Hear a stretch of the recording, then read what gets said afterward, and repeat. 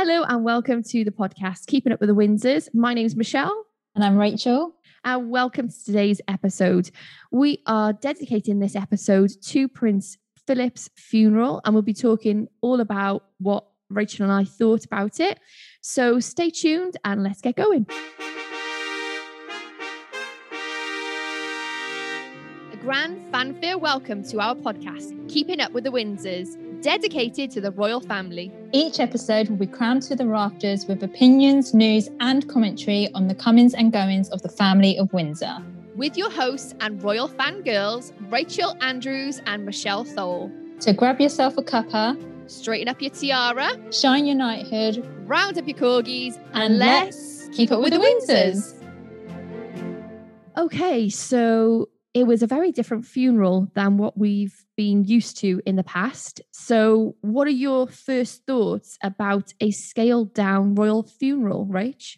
I thought in the circumstances, it was obviously the right thing to do. We still got the whole pageantry side of the aspect of that we would have received if it was on a much larger scale. But I just felt in terms of the family themselves, it was probably the best way that they could have done it, because it felt like, although we was all watching it, it felt like a family funeral. It felt very personal and very intimate, even though there's millions of people watching worldwide. What did you think? I thought it was one of, God, again, this sounds really weird, but one of my favorite funerals. Doesn't that sound weird? Yeah. I just, honestly, I really thought it was beautiful. It was poignant, it was somber, it was personalized, and it was about the family and them saying goodbye and us watching that. I don't particularly need pageantry. I don't particularly need pomp and ceremony. And I sure don't need people lining up in the mall just to wave goodbye to a coffin. That always feels very disingenuous. And I know obviously it's not. It's a way of people to mourn and to grieve.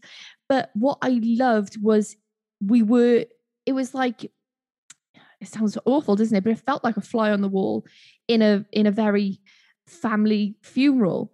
But you know the person, but you've never met them. And I guess in a way, what was wonderful was actually having the step back and watching it in this through the television and knowing your place in it. Does that make sense? Yeah, and I think the whole pomp pageantry side of it, obviously we know that Prince Philip had a hand in designing a lot of the aspects of the funeral, and what I mean by the pomp is the military side of it. You know, when they're in all their regala and you've got the band playing, and I thought that was such a fitting tribute to him, because he was a Navy man and he's supported the military throughout his whole life, and I think that was just a really nice way for them to pay their respects to him. I thought that was beautiful. I like the fact that there was just enough of that. Yeah. A lot of people during coronavirus have had to have these scaled down funerals.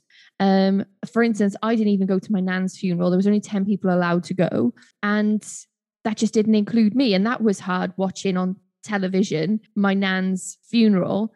And what I loved was they were able to still have the 30 people, still have this scaled down version.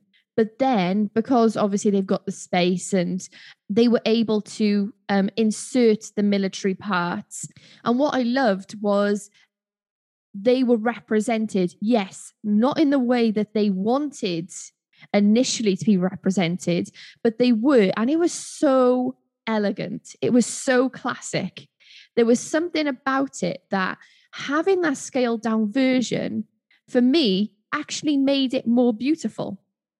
Yeah, definitely. And I think the bit that got me was when the band started and they played I Vow to Thee, My Country. And I was literally in tears at that point. I was just like, it's just something about the music of that song. And obviously when you're in a service, if the words are playing, the words of the song as well. But I just thought that was so fitting to him, because as we've talked about before, the life of service and duty, was basically all in that one song. Mm. And that really got to me. That did. Well, I have to say, I started watching the television at 1:45. I think I wanted to they were interviewing lots of people on the BBC, and I wanted to just listen as they were going to get into the somber mood, shall we say. And I even I even called you, didn't I, Rach? And I was in the shop and I was like, it feels weird buying snacks for a funeral, but here I am. But I thought, I'm in here for the long haul. Like, I'm here until about 4:00. I can't go without any snacks. So yeah, so I bought some snacks and I sat there and I watched television, and I started tearing up from the very moment David Attenborough started talking. I was just like, ah. And so I thought, I knew, I got a box of tissues. I knew there was going to be tears.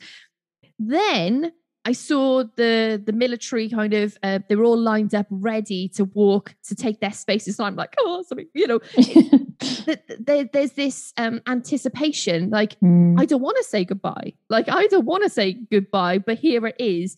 And because you don't know what to expect, you don't know how it's going to look as well. So So when obviously they were in the quadrangle and it was all the different regiments of the military, and I was just like, wow. At this point, I was at home with my family, and my dad actually said, come on, like, this is the UK. This is what, nobody does this like the UK. Yeah. It just made you feel a bit proud at that moment that they were giving the send off to someone as, important as the Duke of Edinburgh, and it was like, this is the way to go, Yeah. And well, I'll tell you all the times I had tears, most of the time, but the first one was as soon as I saw the carriage and the horses. Their fell ponies and their Balmoral Nevis and Not Law Storm. The whole time. I just imagined the Duke of Edinburgh sat at his desk writing this funeral out. Like, I want this song and I want the ponies there. And it just, oh my goodness me, like, he chose this piece of music. He wanted the carriage and the horses there. And then they panned in on his hat and his gloves and the little sugar pot where he gives the sugar lumps to the horses. I'm like, I can't deal with this. I was uncontrollable. I just went. I couldn't. So the bit that got me was, as I said, when the band started playing I Vowed to Thee My Country. But the other bit was when all the staff came out of the castle and were lining up. And I was, at that point, I was like, I just couldn't. I couldn't hold it back. Yeah. And then the next bit that got me, because obviously we saw the Land Rover and I was like, where's the coffin? Like, when's the coffin? And obviously you were just anticipating the coffin. And the coffin started to come out, and I think my brother said something, and I was talking to him, and I was like welling up a bit, and I was like, yeah, talking. Then the men that was looking after that coffin, wow, they did that with such precision and care. It was stunning the way they did that. I kept looking at their feet thinking they were going to do a Jennifer Lawrence at the Oscars. Like, I'm not kidding. I looked at their feet thinking, and also when they were going up the steps to St. George's Chapel, I thought, OMG, that is skill. And then they had to stand there for the minute silence. Coffins are really heavy. I had so much respect. What an amazing job they did. Yes, so amazing. The next bit that got me, where I was like crying, was when we first saw the family behind the coffin, and it panned, getting a bit emotional now thinking about it, it panned to Charles and Anne, and oh my God, I honestly was like, wow. So much dignity. And you could tell, like, they were like, it panned to Anne, and you could tell she was like, she was swallowing quite a lot because she was obviously trying to hold back the tears. And at that point I was like, this family, wow, they know that the cameras are on them, they know that, but this is the way they're saying goodbye to their father, and just admiration to all of them for doing that. Absolutely. We mentioned in last week's episode, you said that he's soared and he's what was his naval yeah cap. his naval cap were on the coffin, and on that was a wreath which had white lilies, roses and freesias. And white lilies are significant because apparently the Duke of Edinburgh used to give these to the Queen on special occasions.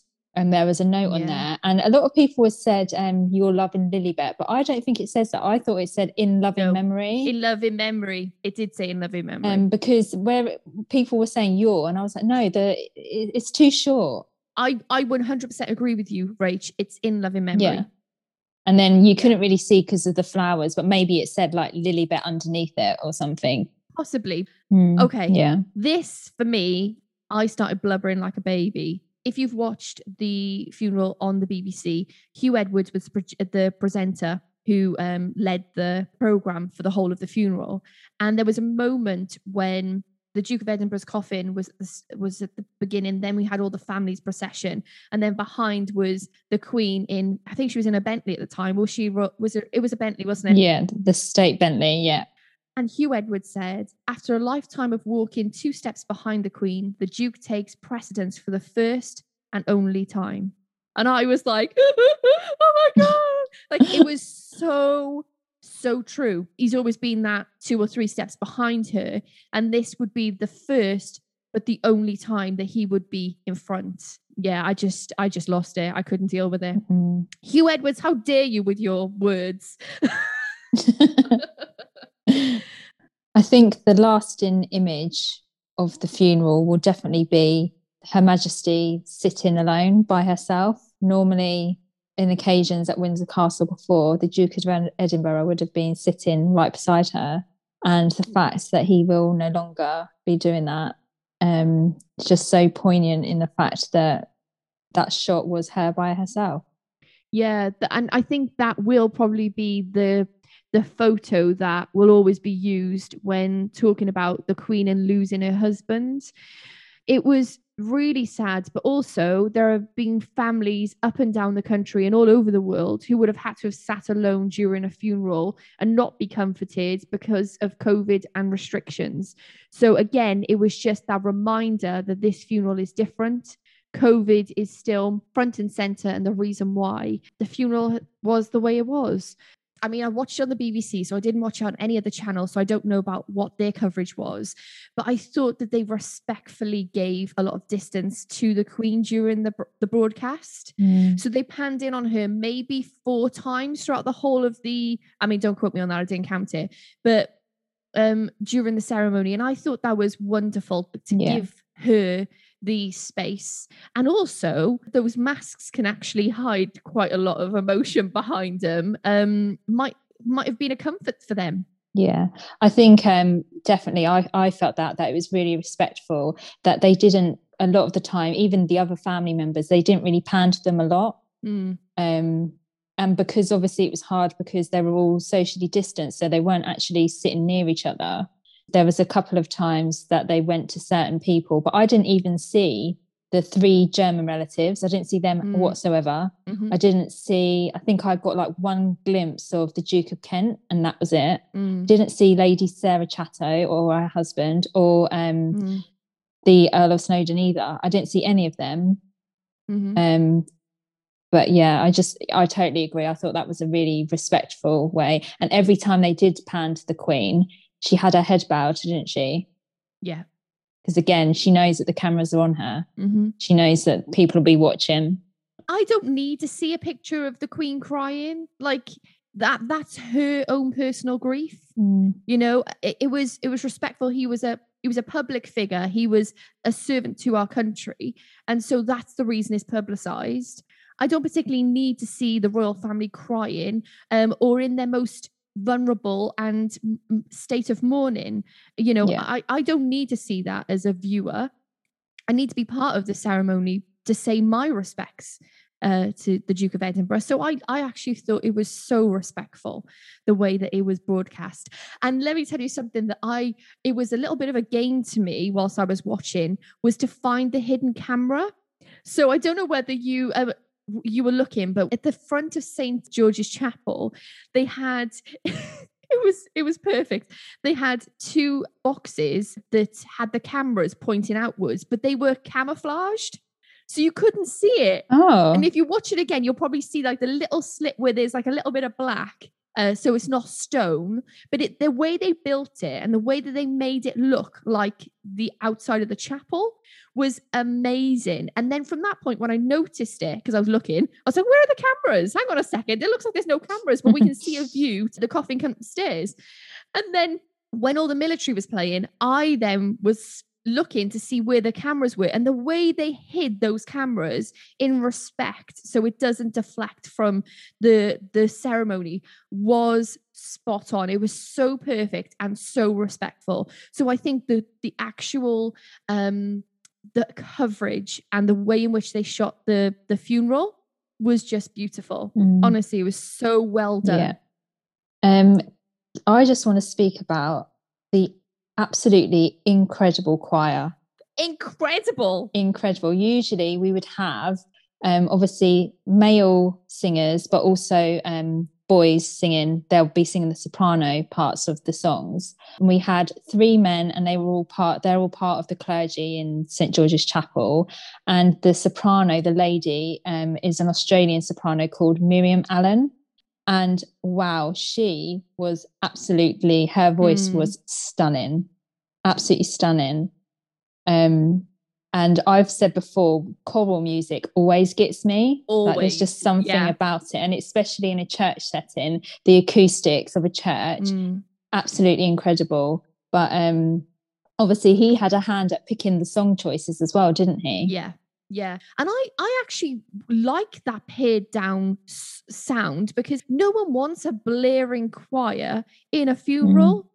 Although it's beautiful, it's not a wedding. So it's a very different thing. And the fact that they were there and the acoustics just, it was, next time I go into St. James's Chapel, I'm just going to go, see what happens. Like, because the sound was just incredible. And they should be, honestly, they probably had a sleepless night the night before, but I'm sure they slept very well knowing that they did the Duke of Edinburgh proud. They were absolutely fantastic. Yeah. When we was watching it, my brother said, where are they? Because if you look at St. George's Chapel, there's like two different sections, isn't there? The part where the family was, which is very Tudor, of the Tudor period. And then obviously the later part was built in a later period. So it looks different. Yeah, so if you think of, let's say, a wedding and you walk down the aisle, the first part where the choir was where you would start the aisle, and then halfway you kind of go over like a little step, and then it moves into where the family were with a coffin. So it's one continuous building, but they are two completely separate styles of architecture. So that's why it could actually, because it looks like they're just in a different place having a sing-song, doesn't it? Yeah. And when we went there, where the choir was, that's normally chairs were full. It was full of chairs, wasn't it? Yeah. So that's where the normal congregation go for a normal service. I actually like that better. I like that better than than hundreds of people filling it. It felt so private and it felt so intimate. And I think that's what, I mean, I guess that's because we're used to those types of funerals. Normal people, if that makes sense. Yeah. And also the steps leading up to the chapel where the coffin was carried. When we went to Windsor Castle, you couldn't actually go around that part, could you? That's all cornered off. You can't go around there. So that was interesting to see, because I thought when we went there, I was like, well, where are the steps? And then obviously I saw that it was cornered off.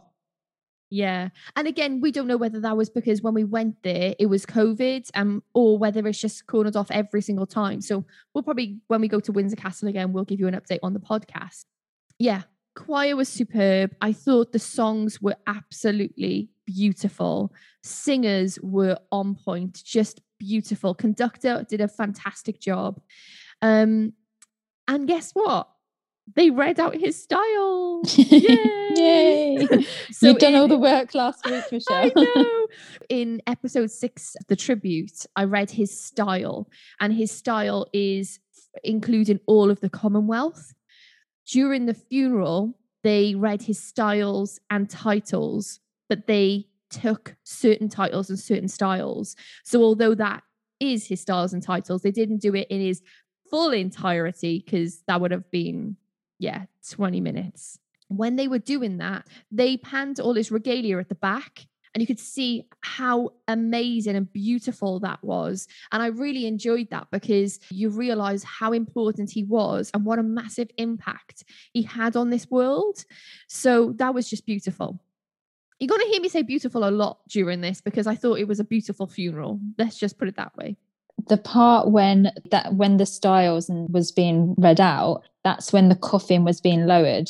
When we went to St. George's Chapel, I didn't even realise that they could do that. I didn't notice anything in the ground, because where that is, there's like a stone near, which is where it's got Henry VIII and Jane Seymour. Yeah, when we went, Rach, there was actually a ramp that we walked down, and that was underneath that. Oh, right, okay. So when you go as a visitor, you don't see it in the way that it is televised when the royal family are there, because they get it to royal standards, shall we say. Yeah. When you go as a visitor, they put all the rails up and make sure it's accessible for wheelchair users. Yeah, that's why. I'm assuming. I think that is right.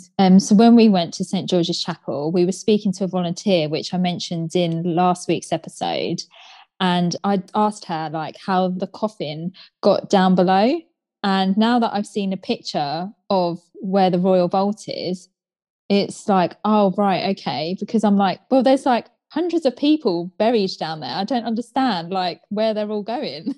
Yeah. And I have to say, I haven't seen the picture of the royal vault, so I'd like to see it actually, right? Yeah. Let me tell you my favourite part of the funeral. Go on. And I can't believe I'm saying this because I'm not a massive fan of bagpipes, but what I loved was, and you know me, I love symbolism, right? I just thought the bagpipes section was amazing. He started by playing towards the camera, and he turned around and he walked away out of the chapel. And it was so symbolic of the Duke of Edinburgh leaving. The bagpipes are still playing, but he's just exited stage left. And it was just, for me, I just thought it was the most beautiful part of it. Yeah. I loved at the end when the Royal Marines were playing sound action stations on the trumpets right at the end. Because again, that's something that Prince Philip had actually requested himself. I just thought, wow, like we've said at the beginning, this man, he knew what he wanted basically, didn't he? Yeah. Yeah. And I think even in the current time that we're in, he still got that. But I feel like it was just in more of an understated way than what it would have been, which again was actually really nice, and for the family as well. Yeah, it was more of him than because I think his funeral, he wanted it to be so pared back from a normal state funeral, and then actually it was even more than he could have ever wished for. Yeah. Because at the end of the day, who do you want at your funeral? You want your closest family there, don't you? Yeah. And that's who he got. Yeah. The bit that really got me was as they was leaving the chapel, obviously the Queen left first, and they all started leaving, and then Princess Beatrice stepped down, and she took a moment and she turned around and she just looked to where the coffin had gone down, and I was like, that really got me. That bit did. Yeah. So at the end of the service, when the royal family emerged from the chapel, the Queen got back into the state Bentley with her lady in waiting and drove back to Windsor Castle. And the other family members, the cars were all lined up, but it was an impromptu moment that they actually decided to walk back to the castle, maybe to collect their thoughts. And another bit that got me was as they were walking, Peter Phillips, the camera went to him quickly, but he was actually crying. He was being comforted by Earl Snowdon. And again, it just goes, to prove that, yes, millions of people are watching, but at the end of the day, this is a husband, a father, a grandfather, and of course they're upset. We had shots of I've seen picture of for instance, Prince Charles crying. Of course he's going to cry. It's his dad, you know, it's his dad that he's saying goodbye to. Yeah. And again, I don't think those things should actually be on the front of the newspaper. Like it's someone's grief. It's someone at their most painful moment of their lives. Like it doesn't need to be broadcast. Just put a picture of all the family from a distance or something. Be respectful. Yeah. So we obviously need to touch very briefly on William and Harry.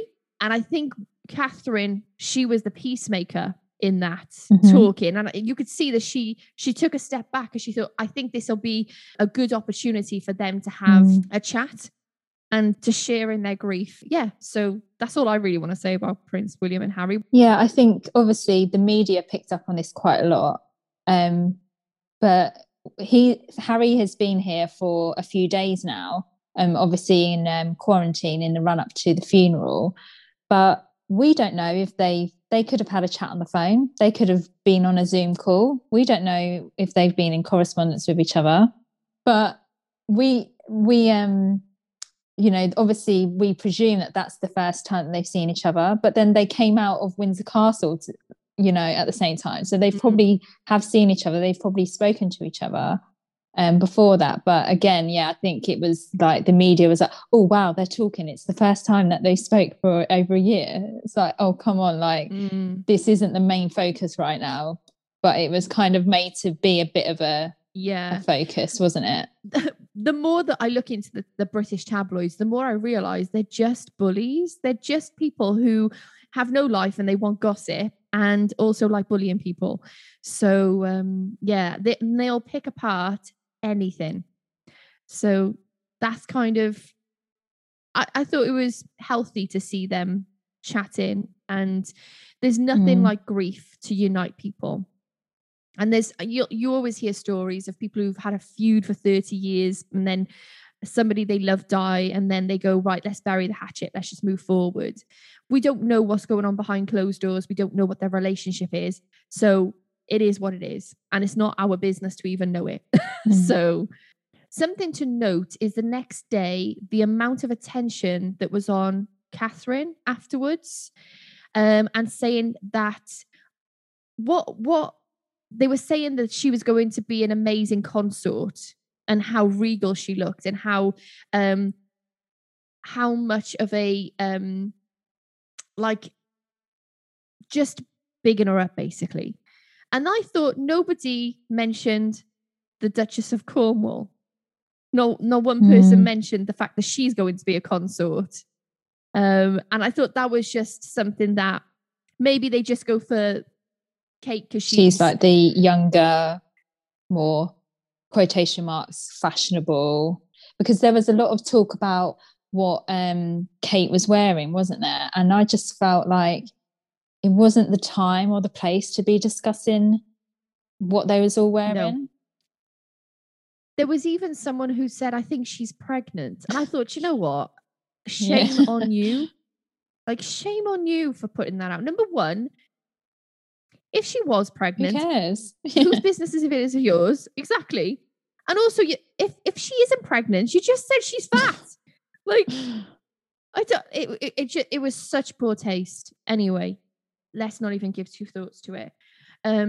Every aspect of that funeral was personalised to the Duke of Edinburgh. And as a family, they should be so proud of themselves for the send-off that they've given the Duke of Edinburgh.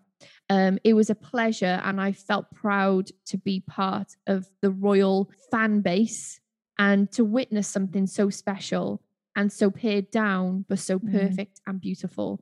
Yeah, and I just feel it was so poignant.